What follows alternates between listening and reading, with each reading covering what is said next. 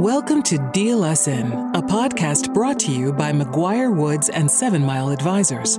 Deal Us In promotes the advancement of women in private equity and finance through conversations with women leaders and rising stars in the private equity and finance space.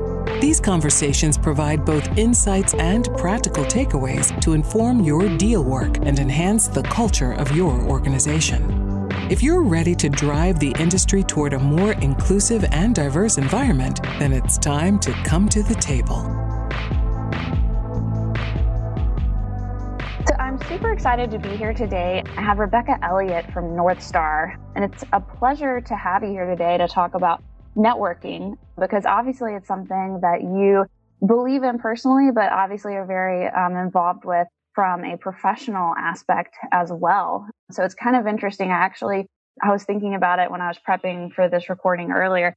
I met Rebecca the very first week I started with 7 Mile. There was actually a Northstar event in Charlotte that week that I was attending with one of our partners. And I have very luckily been able to cross paths with her every January for the past 3 years since. So I think the best way to start things off today is, Rebecca, if you don't mind just walking us through who you are, who Northstar is, and then just like a quick overview of, what the Heavy Hitters events are and what they're trying to accomplish. Yeah, so thanks for having me. I remember when I first met you, it was very exciting because I've known Trip for years, and we were super excited when he said he had someone new in his team. And, it's been really great getting to know you over the years. So I've been with Northstar 10 years last September. And what we do is we host private equity and investment bank networking events.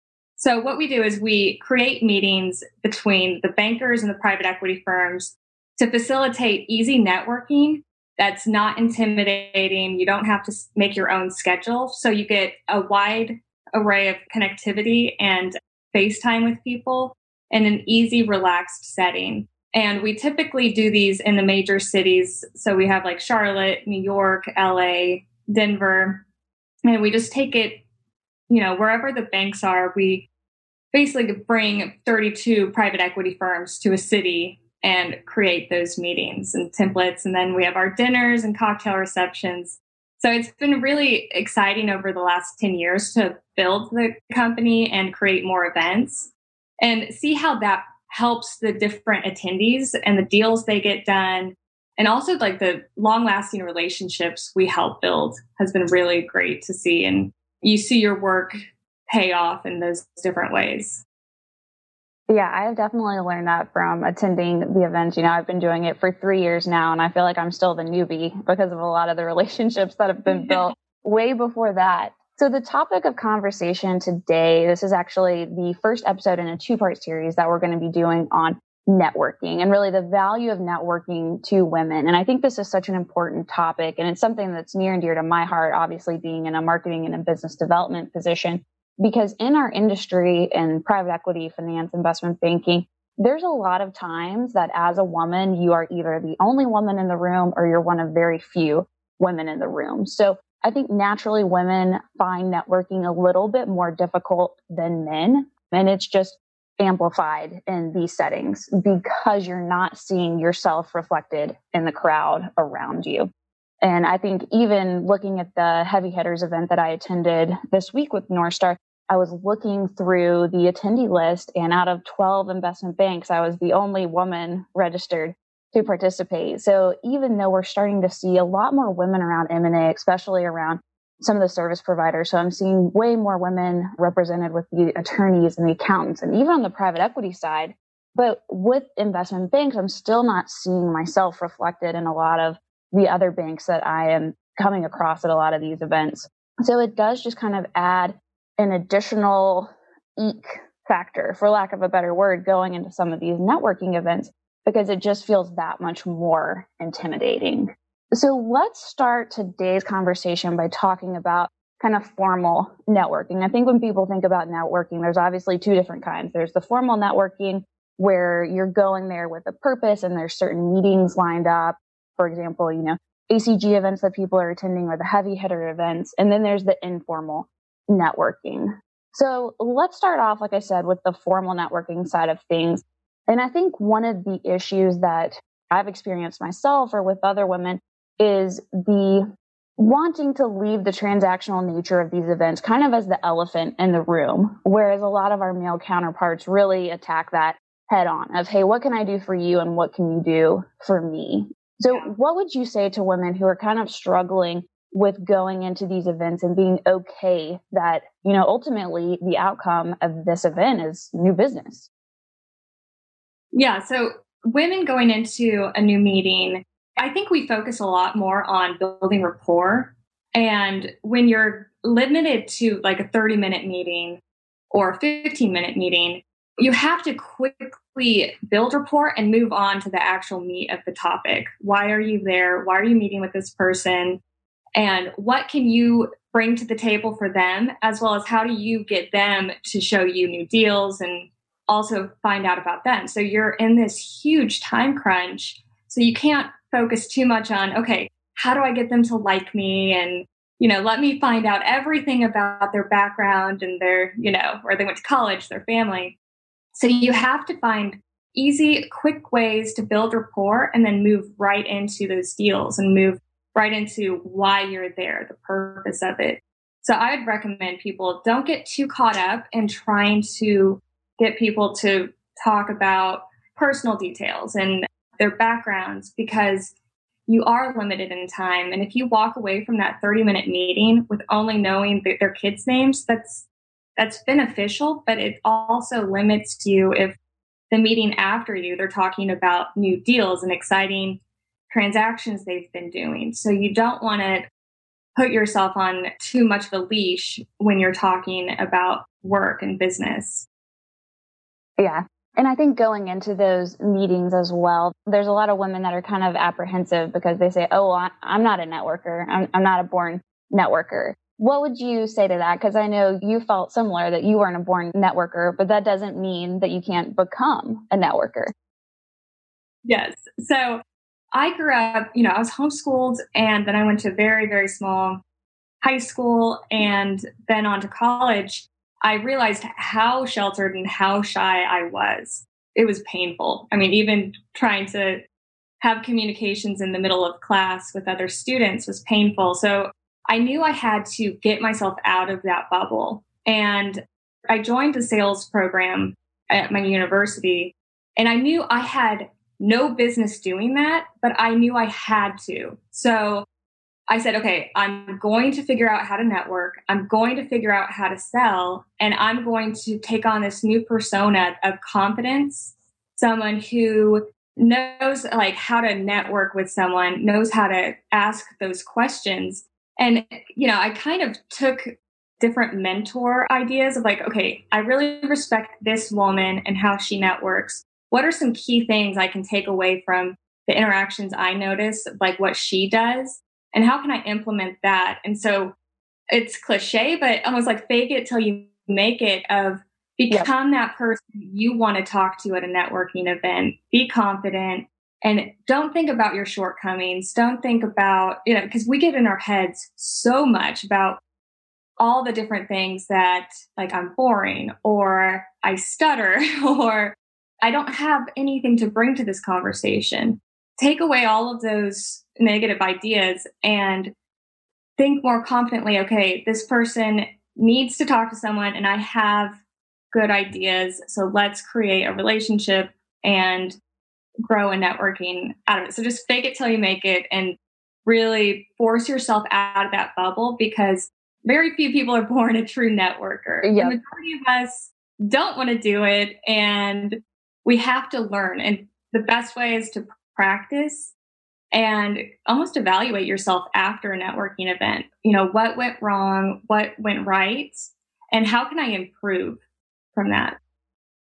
And I think that's a big piece of the puzzle is, struggling with imposter syndrome and feeling like, oh, I don't belong here. I don't see me in this room. I don't belong here. I don't have anything to bring to the table.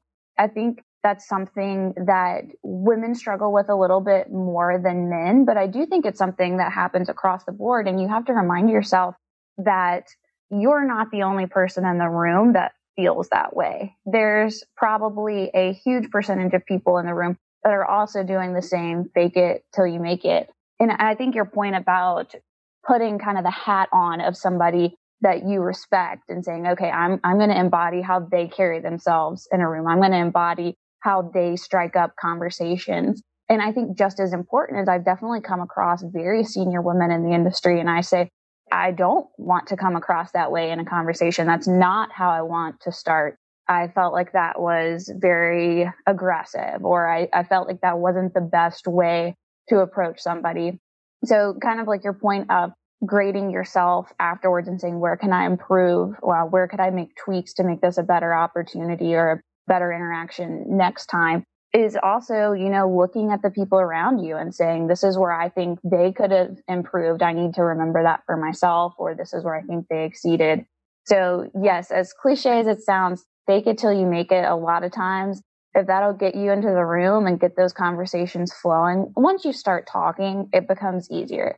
The worst part is you'll walk in, you're maybe the only person from your firm there, and you got to start somewhere. That's always the hardest part. I think with these networking events that are obviously a little bit more tailored to creating one-on-one meetings, it's easier to start that conversation. But there's always the get together before, or the coffee hour before, and you're trying to figure out, okay, what the heck do I do in this room of people? Putting on that hat, going in confident, starting conversation, and just understanding you are not the only person that is feeling awkward there. Yes. But one thing that was really beneficial from, when I was in the sales program is we would do a lot of video recordings of ourselves doing pitches. It was so painful to watch because you start seeing those weird words you use or different gestures, but it was very helpful in seeing, okay, I look nervous on a camera and people are uncomfortable around someone who's nervous. So try to practice on how to take away some of that anxiety because people really do feed off of your energy. And definitely fake it till you make it, but don't go so far outside of your comfort zone where you're changing your own identity because you still want to be sincere to who you are. So if you're a happy-go-lucky person, don't try to be a shark because it's going to come across very weird. But be a confident, happy-go-lucky person, and so don't go too far off of the barometer of who you truly are. And if you do feel anxious, maybe take a recording. If you have a Zoom call, which is great these days, maybe record it and then review it to look at the different things you do that other people might be feeding off of. So moving on, I'll use it here, the art of the pivot. So we've all been stuck in those conversations where okay, I only have 30 minutes and there's somewhere I really need to get to by the end of this conversation. I want to talk about these 2 deals I have in the market, or I want to talk about their portfolio company that aligns with us really well. But they're stuck talking about one of their new acquisitions that is very relevant to you, or they're stuck talking about some new team members that you will likely not be interacting with. How do you suggest people work on the art of the pivot, as we were saying when we were talking about this earlier, to be sure that you are getting out of that meeting what you want to get out of it? There are some people that are so long-winded and you don't want to be rude, you don't want to interrupt, but if that direction is going somewhere that it's just not beneficial, what I would recommend is trying to find different questions from what they're currently saying, but find a way to stretch that to a different topic. So if they're talking about this new deal that they're working on in Chicago, and this is an industry you're not interested in, but Chicago can help you pivot off to a different topic of, oh, so yeah, I saw you at that one event in Chicago, but last time we talked, we weren't talking about that one deal of yours. Can you tell me a little bit more about that? So find any little stepping stone that you can take out and redirect them, but in a nice way where you're not interrupting them. You're still getting them to talk and you still want them to communicate with you, but you need to find different ways to pull out of their current conversation to get to the conversation you really need to speak with them about. And I think that goes back to what we were saying earlier, being okay with that transactional nature in these formal networking scenarios. At the end of the day, you have somewhere you want to get with a lot of these companies. You really want to get to either key areas of overlap, or for us, we're working in a couple new industry verticals that 7 Mile hasn't exactly been known for before. If it's a company where previously we didn't have overlap in those areas, or we do now, I want to be sure that I'm able to bring up how we're working into those new verticals, deals we've done in those verticals, the industry heads. And I think sometimes, coming into the conversation and being really prepped with the homework that you've done can help make that pivot a little bit easier, because then you can use I was looking at your website prior to this meeting and I saw you guys just did an acquisition in space XYZ, or I saw that you just exited a company in the healthcare services space. What was your thesis around that? Are you looking at making a new platform investment in that area? If so, what are the key company attributes you're looking for? Oh, by the way, we just brought on a new head of our healthcare practice. So I think as long as, you're not just being awkward about it or super aggressive, I think sometimes that can come across wrong. And unfortunately, it can come across more wrong as a woman, because I think you're expected to have a lot more empathy in these types of conversations. Yeah. But if you're able to kind of lead into it or make some presumptive statements that allow you to make that pivot, I think that makes it easier. But always, we're going to get to tips and tricks a little bit later here in a second. But I do think having done your homework is going to make it a lot easier, because you can pivot with a statement or a question and not just have to make a vague pivot of, oh, well, what have you guys been doing in the IT services space? Because that just kind of seems like a weak segue into an opportunistic area you're trying to talk about. Some of the most powerful networkers I know, they do their homework and they know what they want to talk about with you. And so if you're in a meeting with someone who's not quite sure what exactly they're there for, and they're talking about the wrong topic, you doing the homework for the both of you is really instrumental for that conversation, and it helps both parties out. So let's go ahead and get right into it. I think what we want to be sure today is that we're leaving people with something that's helpful. So you and I kind of put together a list of tips and tricks just that we had gathered over the years that we thought would be really great to talk about here. And one of them was one you just mentioned, was doing your homework and creating a to-do list. So why don't you kind of expand on that a little bit more? Let's take an example of, okay, I'm going to this event and I'm given the attendee list ahead of time. And there are certain people that I want to talk to. I know it's going to be awkward just like show up and stick my hand out and say, hi, I'm Rebecca. Well, what do I do after I shake their hand and say, I'm Rebecca?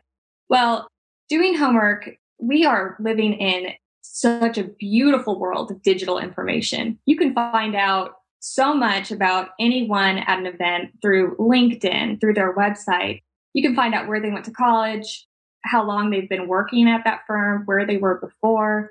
And all of that information is instruments for you to get to know them more, but it gives you a good starting point. So I found out that you live in Kansas City. I'm actually from Kansas City. Are you a Chiefs fan? And that starts building the rapport quickly, and then you can start to get to know them. But doing your homework about, okay, what is this person all about? What industries have they worked in? And where are some of the overlaps that I can bring in so that we can really hit the ground running with our conversation and building that rapport? So broken window theory, this was something I wanted to bring up just because I think the marketing professional in me is always super aware of this. And a lot of people think of it in terms of your marketing material. So you're putting together your private equity one pager or your SIMs or your teasers. And if people see there's one small thing wrong, they're going to question everything else that they come across. I think this is also really relevant for networking events as well. Because I know for me, if someone makes a tough or a rough first impression, I really remember that. And sometimes it's the items that can be deemed very unimportant that really stick with me. So for example, with a lot of these private equity, investment banking, networking events, you're generally expected to show up with your one pager. So your one page printed out of either deals you have in the market or investments you're wanting to make. And if you come to these events and I'm meeting with you at 4 p.m. and you've already run out of them, that's a sign that you didn't do all of your homework before this. You didn't know how many people you were meeting with to print out enough, or you had forgotten to bring them. And I think another example, and it sounds very silly, but being sure you have enough business cards. This happens so frequently at events, especially if it's these longer 3-4 day long events.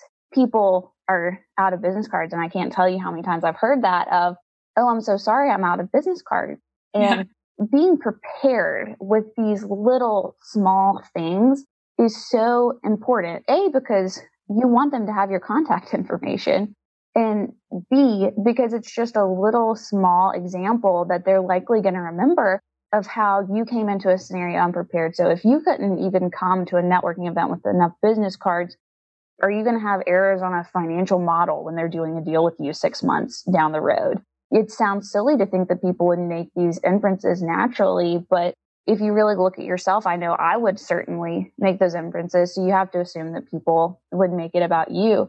And another thing we had talked about was just being dressed appropriately. So again, it sounds so silly, but what are some tips and tricks around dressing appropriately for some of these events that you would have for women? Because it's definitely tough for guys to throw on a suit. Women, you kind of have to think through your day a little bit more. We have so many options, and it's great, but it's also so unfair. But something I got into the habit of early on in my career because I was coming into this world of, private equity, and I was brand new. I didn't know how to dress, how to make the best impression, but also how to come across appropriate. Like, how do I make these guys not uncomfortable talking to me? Because you hear a lot about, if you talk to guys, oh, it's uncomfortable talking to her because of XYZ. It could be the perfume. It could be like the clothes are too tight. So what I got into the habit of early on is either taking a photo of what I intend to wear and sending it to like guy friends. Like, is this at all like inappropriate? Like, what's your impression of this outfit? And really focusing more on, okay, get the impression of like more of a Kate Middleton, where you look nice and you look classy, but you don't look inappropriate to the point where people don't want to approve because they don't want to be seen talking to you and then give the impression that they're flirting. Because if you're dressed overly tight clothes, guys don't really want to talk to you because all their other networking partners are seeing them talk to you, and then they'll be like, oh, what was that about? So you really don't want to even bring that into the conversation. So make sure you're dressed appropriately. I can't emphasize enough, like, no perfume. Perfume is so painful for guys. And you might love the perfume, but it's going to give someone a headache. Guys don't want the perfume to rub off on them. We're talking earlier about shoes. Make sure you're comfortable as well. And walk around in your outfit. Make sure it's comfortable so that you can go a full day in it and in your shoes. Just be comfortable, but also be confident, because if you don't like how you look, you're also not going to bring your best self forward in that event. And again, it's one of those topics that sounds so silly to be discussing heels and in the realm of networking. But I think it's one of those items that as a woman, you do have to be aware of. If you're going from 8 a.m. and you're going to go all day in the event at 5, and then you're going to have a happy hour and a cocktail, you have to plan, okay, well, am I going to be the weak link at dinner tonight because I cannot walk in my shoes?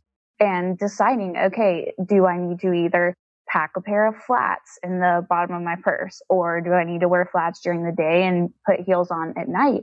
Because I think we've all been out with those women, maybe even not in a professional setting, but you've been out with your friends at night, and there's someone who is the weak link because they can't walk in their shoes. And you don't ever want to be that person in a professional setting. So I think we probably all have those like go-to shoes in our closet that look great, but we know we can survive the day in. Because I do think as women, we do have to hold ourselves to a slightly different standard. And there is a certain expectation of what you're going to be wearing. And so I think it's just one of those things you do have to put a little bit more forethought into it than you maybe would want to. And I think that also goes back to your point of being authentic to yourself. So I'm one of those people, I very rarely wear heels. I'm the kind of person that normally has on a pair of sneakers with a suit if I'm in the office. So I think you also have to be okay with, okay, yes, there's certain expectations, and a lot of the events that I'm attending, that's probably not the most appropriate outfit and I wouldn't wear it. But if there's settings where that is okay and that's what you're going to be comfortable with and that's what you're going to be confident in, then just being okay with being yourself and going into the setting, putting your best foot forward with whatever's going to make you feel most confident in that setting. Yes. And there's a quote from Marilyn Monroe where she says, "A lady does not complain about her feet." Yes. It stuck with me because we've all heard women complain constantly that their feet hurt. That doesn't help in a conversation. That doesn't help in a networking environment because you're complaining about something that you did to yourself. So It's a bad impression to then complaining that your feet hurt in a networking environment. And then people, it's like that broken window theory of, why did you choose to wear shoes that are painful?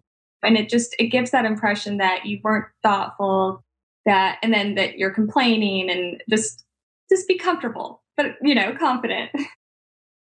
Yep. So I think kind of the last tip and trick we had here before kind of moving over to the informal networking piece of things was the go-to conversation starter. So I know we had both said we always try to keep a little bit of like sports intel or sports pop culture in our back pocket to throw in. But what are some of the ways that you use those in conversations to kind of keep the ball rolling? I love looking at where people are from, because the first thing I want to do in a networking environment is get that person to talk, because that will help me get to know them more, and then I can feed off of what they're saying. So I'm going to be asking, open-ended questions of, and this is from my sales background, but open-ended questions are going to start with if, how, when, what. It's not something they can answer the question with like a yes or no. So how long have you been in New York? And then they have to give a real answer. Like, so how do you like living in New York, or what made you move there? Ask those open-ended questions to get that person to talk. The closed-ended questions are more of like, didn't you like the inauguration parade or whatever? That's like a huge no, because when you're training in politics and you're giving them a yes or no question, you can't feed off of yes or no without creating another question. So really packing those questions to do the work for you and get that person talking. The majority of people like talking about themselves, and they know themselves more than anyone. So they want to, and they're comfortable with that topic. And so if you're asking about themselves, their background, and how long they've been with the firm, and one of my favorite questions is, what's in your history? What's been like the most interesting deal you've worked on? Because then you get to really see some excitement from those people, because they get to talk about something they're passionate about. And if you can tap into a topic that they're passionate about, you're going to know that person so much better after that network than before. So talk about something they're passionate about, and then for sure you'll know what to talk to them about next time you see them. And I think it goes without saying, stay away from religion, politics. Right now, I would say stay away from COVID, stay away from vaccines, anything in that area, because people have a lot of different opinions. And at the end of the day, your opinions about those topics are not going to serve you. Just stay away from it. I know it's easy when you're doing the small talk before and after to, oh, well, have you gotten your vaccine yet? Or, oh, how is the rollout, or what are the COVID protocols in place in your city? And so often it quickly gets to somebody's very like unique opinion on the situation. And if it doesn't align, it's an issue. So I think, again, good rule of thumb is just stay away from those topics. There is a lot of other things to talk about. The Super Bowl is this weekend. To find anything at all else. Be cautious that when you are giving your opinion about something, you're giving a lot of insight into who you're talking to about your mind and how you think through things. And if you're overly opinionated about something that is politically charged, most likely, they're not going to leave that conversation with a better impression of you, your mind, and you're telling them about, okay, this is my strong opinion about this topic. It's making them uncomfortable, but then and most likely it makes them see that, okay, this person isn't really a critical thinker, or this person really doesn't think through things. So you want to be careful about how you present that. And if at all possible, pivot the conversation away from politics, Yes. religion, and anything that would be a hot button issue. Just try to get away from it as soon as possible. Yeah, just think of the Friends meme. Pivot, pivot, pivot. Pivot, pivot. Yes. So, speaking of pivot, let's move over to informal networking. So, if formal networking is tough, informal networking is just that much tougher. So, when we're talking about informal networking, we're thinking about all of the events that are surrounding the formalized pieces. So, if you have speed dating events during the day, maybe you're grabbing coffee with someone before or dinner and drinks with people after. And that kind of brings its own unique set of circumstances. So it kind of goes back just to the starting point of doing your homework before these events. So what are some of the ways that you suggest people try to think bigger than the actual event and be sure, okay, if I'm traveling to this city for a formal networking event, how do I maximize my informal, like non-business hours around that? Yeah, I think the majority of people dread this kind of open format networking because it takes us back to school and our very insecure selves of, are people going to want to talk to me in this room? And do I have anything interesting to say? Bring some interesting things to say. Read some articles beforehand that you just have as like weapons in your back pocket. And don't be afraid to reach out to people before an informal networking. Say, hey, I saw that you're going to be attending this. I'd love to grab a quick drink to say hi. And that way you have a to do. So if you're like me, when things are so unformatted, just open format, it's uncomfortable because you don't know exactly what to do. And a lot of us are type A personalities. So to get through this is make a to-do list of, okay, I need to talk to this person, and I need to meet someone from this firm. But without making it too clinical, do your homework on them again and give yourself different topics to bring up. And I think going back to that idea of giving yourself some homework before, I was talking to a colleague that is in a very similar position to myself, but at a law firm. And she kind of has these ideas, or I guess tips and tricks that she gives her team going into these events of, okay, you're going to be booked from 10 to 3 today. Be sure you set 3 appointments outside of that time. And so a lot of times it's tough, or I would say it's pretty easy to say, okay, I'm going to answer emails before this event, or I'm going to get caught up on some other work items. But if you almost make it another job of setting these appointments and being really mindful about it, it's just another way of being sure that you're getting as much as you can out of these events. And I know it's different right now in the time of doing a lot of digital and virtual events.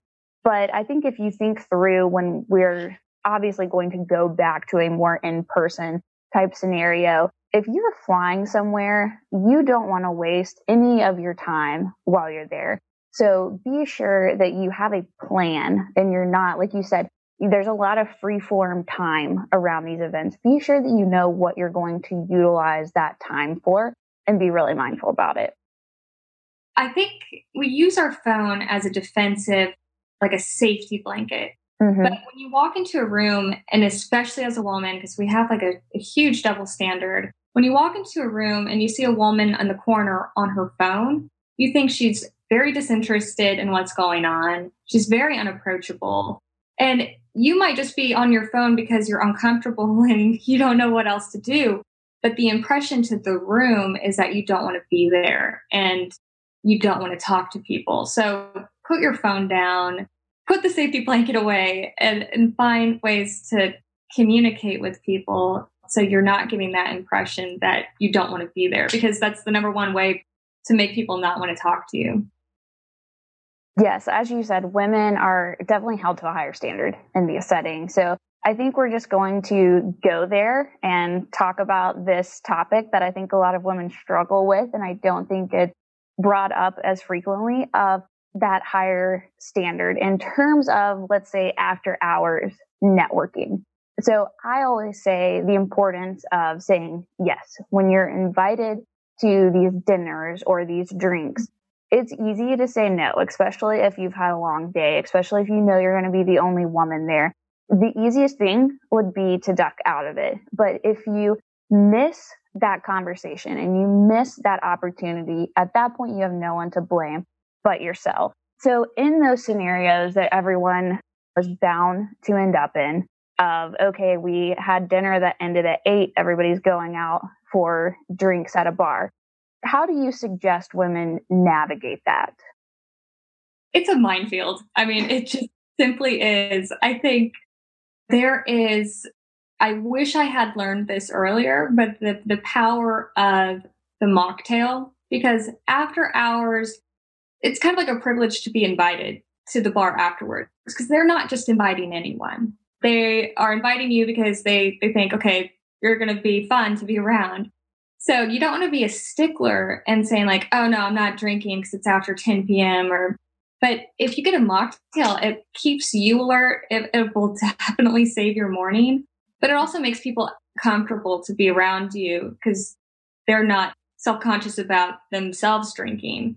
So the beauty of mocktails and making friends with a bartender at that bar or at even a waiter, they're more than happy, I found, to just keep bringing you mocktails. And I've done it at so many dinners lately because I feel more fresh in the morning. And I wish I had learned this earlier in my career, that, if you do a mocktail, you're still engaged and you can still get through dinner without being tipsy or drunk, but it saves your morning. And so you really can keep a fresh mind, and then you also help navigate any minefields of like if someone's starting to get inappropriate.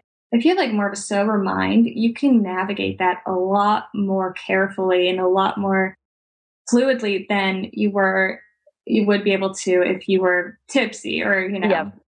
So if you're not intoxicated, it makes every judgment call from there on out easier to make. And just a word from the wise, sometimes you do have to tell the bartender what you're getting at so that they put it in the same glass and don't give you a normal drinking glass. Say, oh, I would like a vodka soda, hold the vodka, please.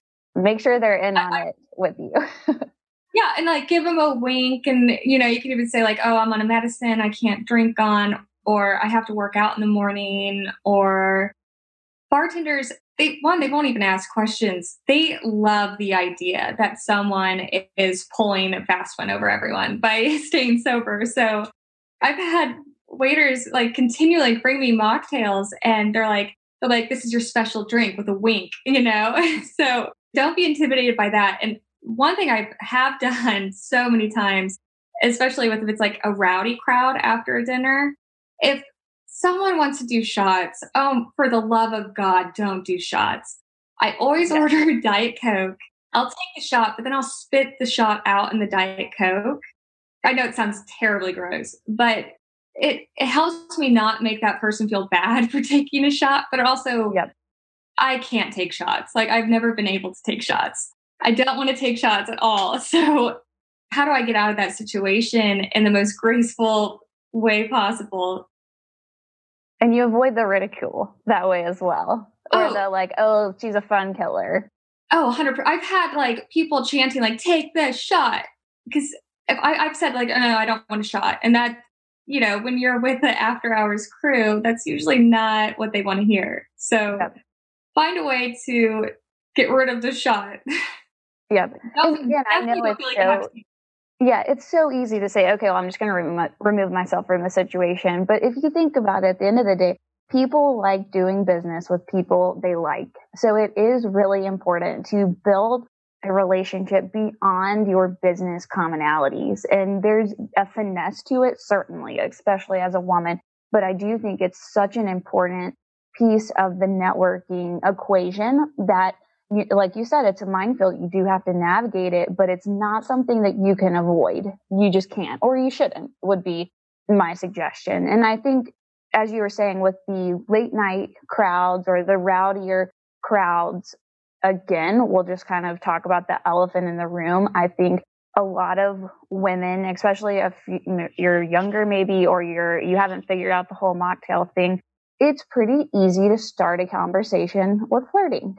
Oh, yes. It's always the easiest, least path of resistance.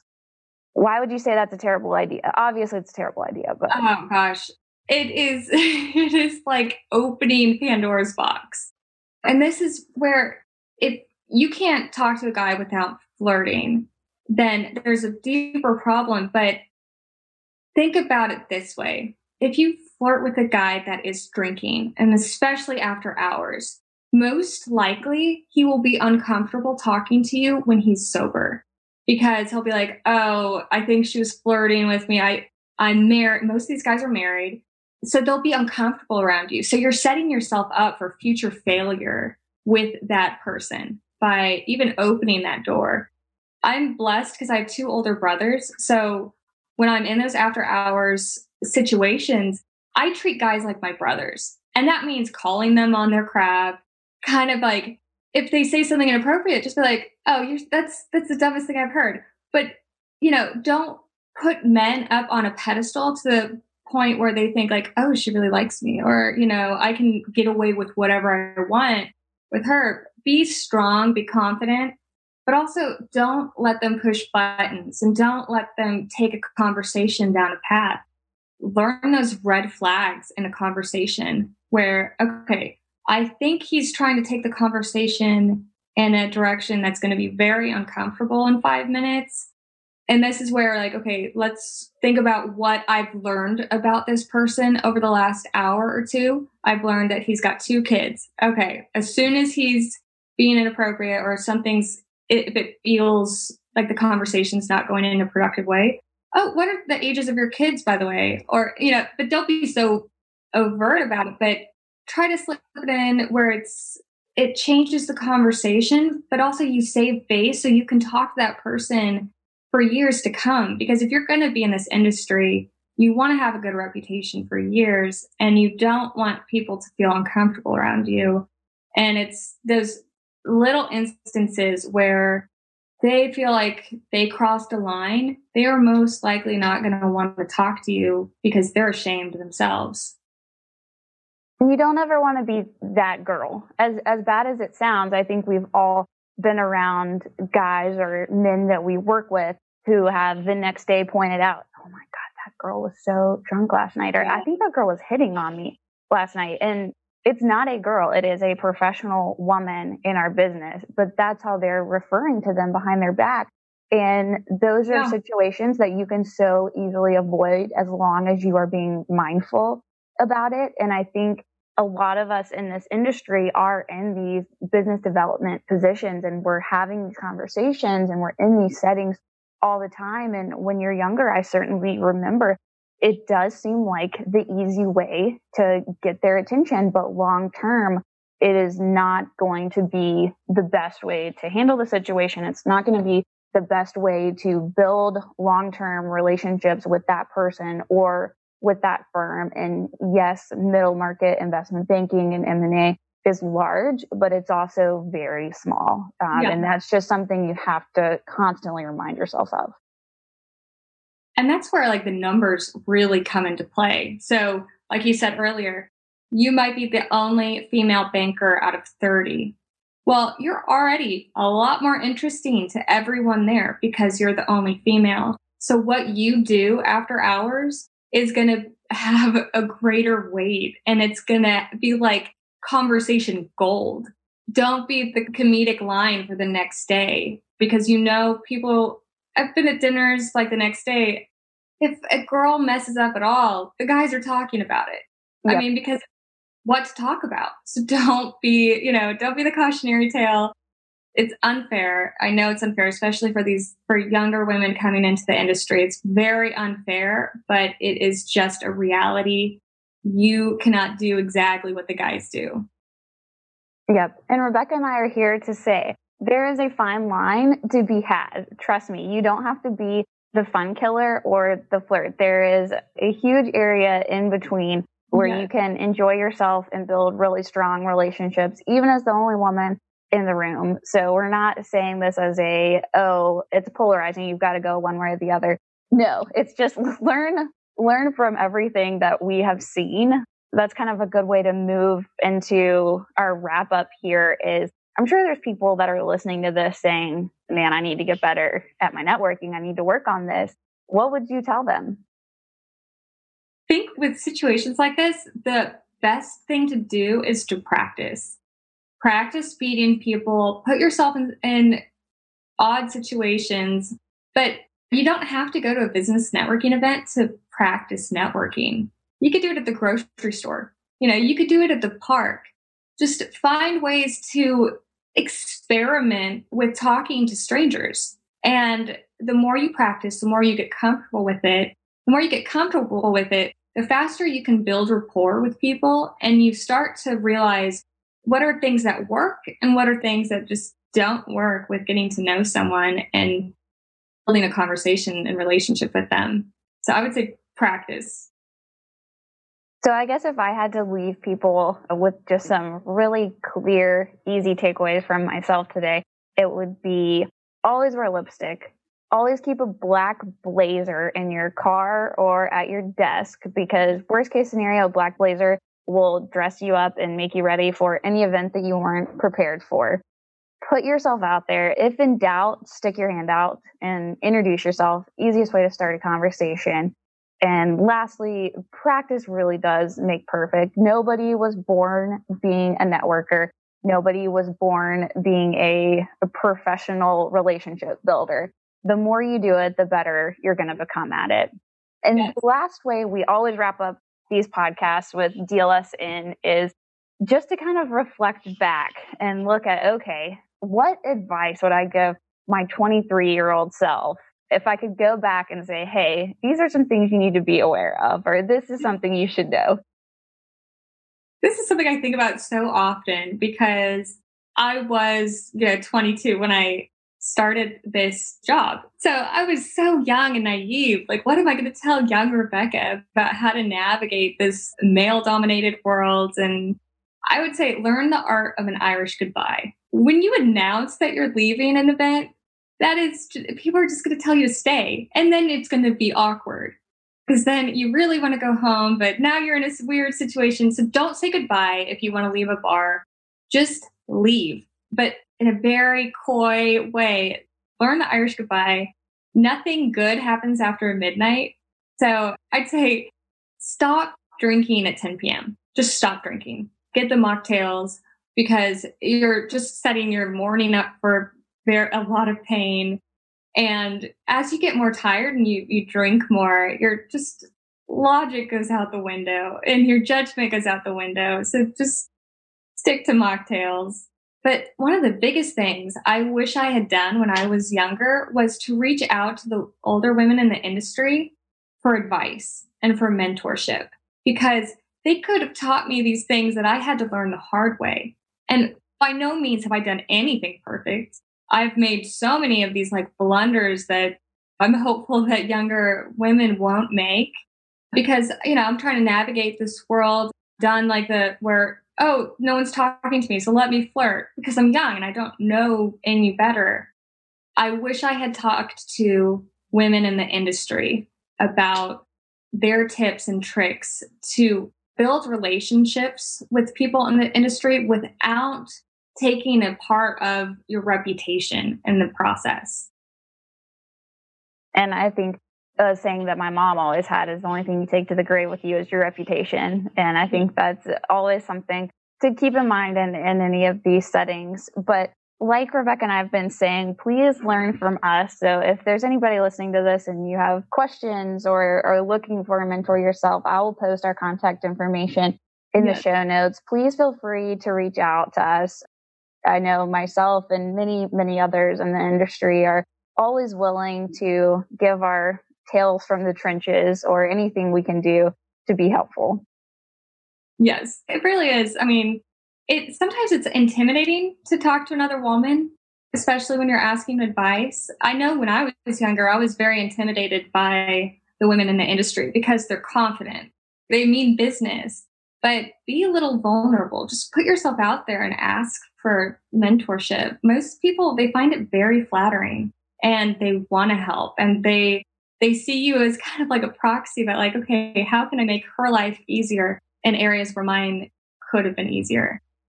And when in doubt, just remind yourself that you belong in that room and don't ever doubt it. Yes. And, learn a new skill, do something unique. Like I started taking up precision rifle shooting. One, it's fun. It's like a good coronavirus experiment, but it also gives me something to talk about. So find things that make yourself more interesting in a conversation. I can't talk about my dog on every conversation that I have. So try to find other topics that are intriguing, that might bring other people, their life experiences out. Like if you go skiing or if you go hunting or golf, all of those help you build a conversation around people in a very real way. Perfect. Well, Rebecca, thank you so much for joining us on Deal Us In. This has been a really great conversation, and I'm hopeful that people are able to take some really useful nuggets away from this. And like I said, I'll post our contact information. If anyone has questions, please let us know. Otherwise, be on the lookout for part 2 of this series that will be published probably just a few weeks behind this one. Thank you for joining us at the table for this episode of Deal Us In. If you have a recommendation for an inspiring interviewee, a question you'd like us to ask, or a topic you would like to hear covered, or if you'd like to tell us about women-focused initiatives in the field, please go to our website at www.dealusinpodcast.com. We look forward to hearing from you.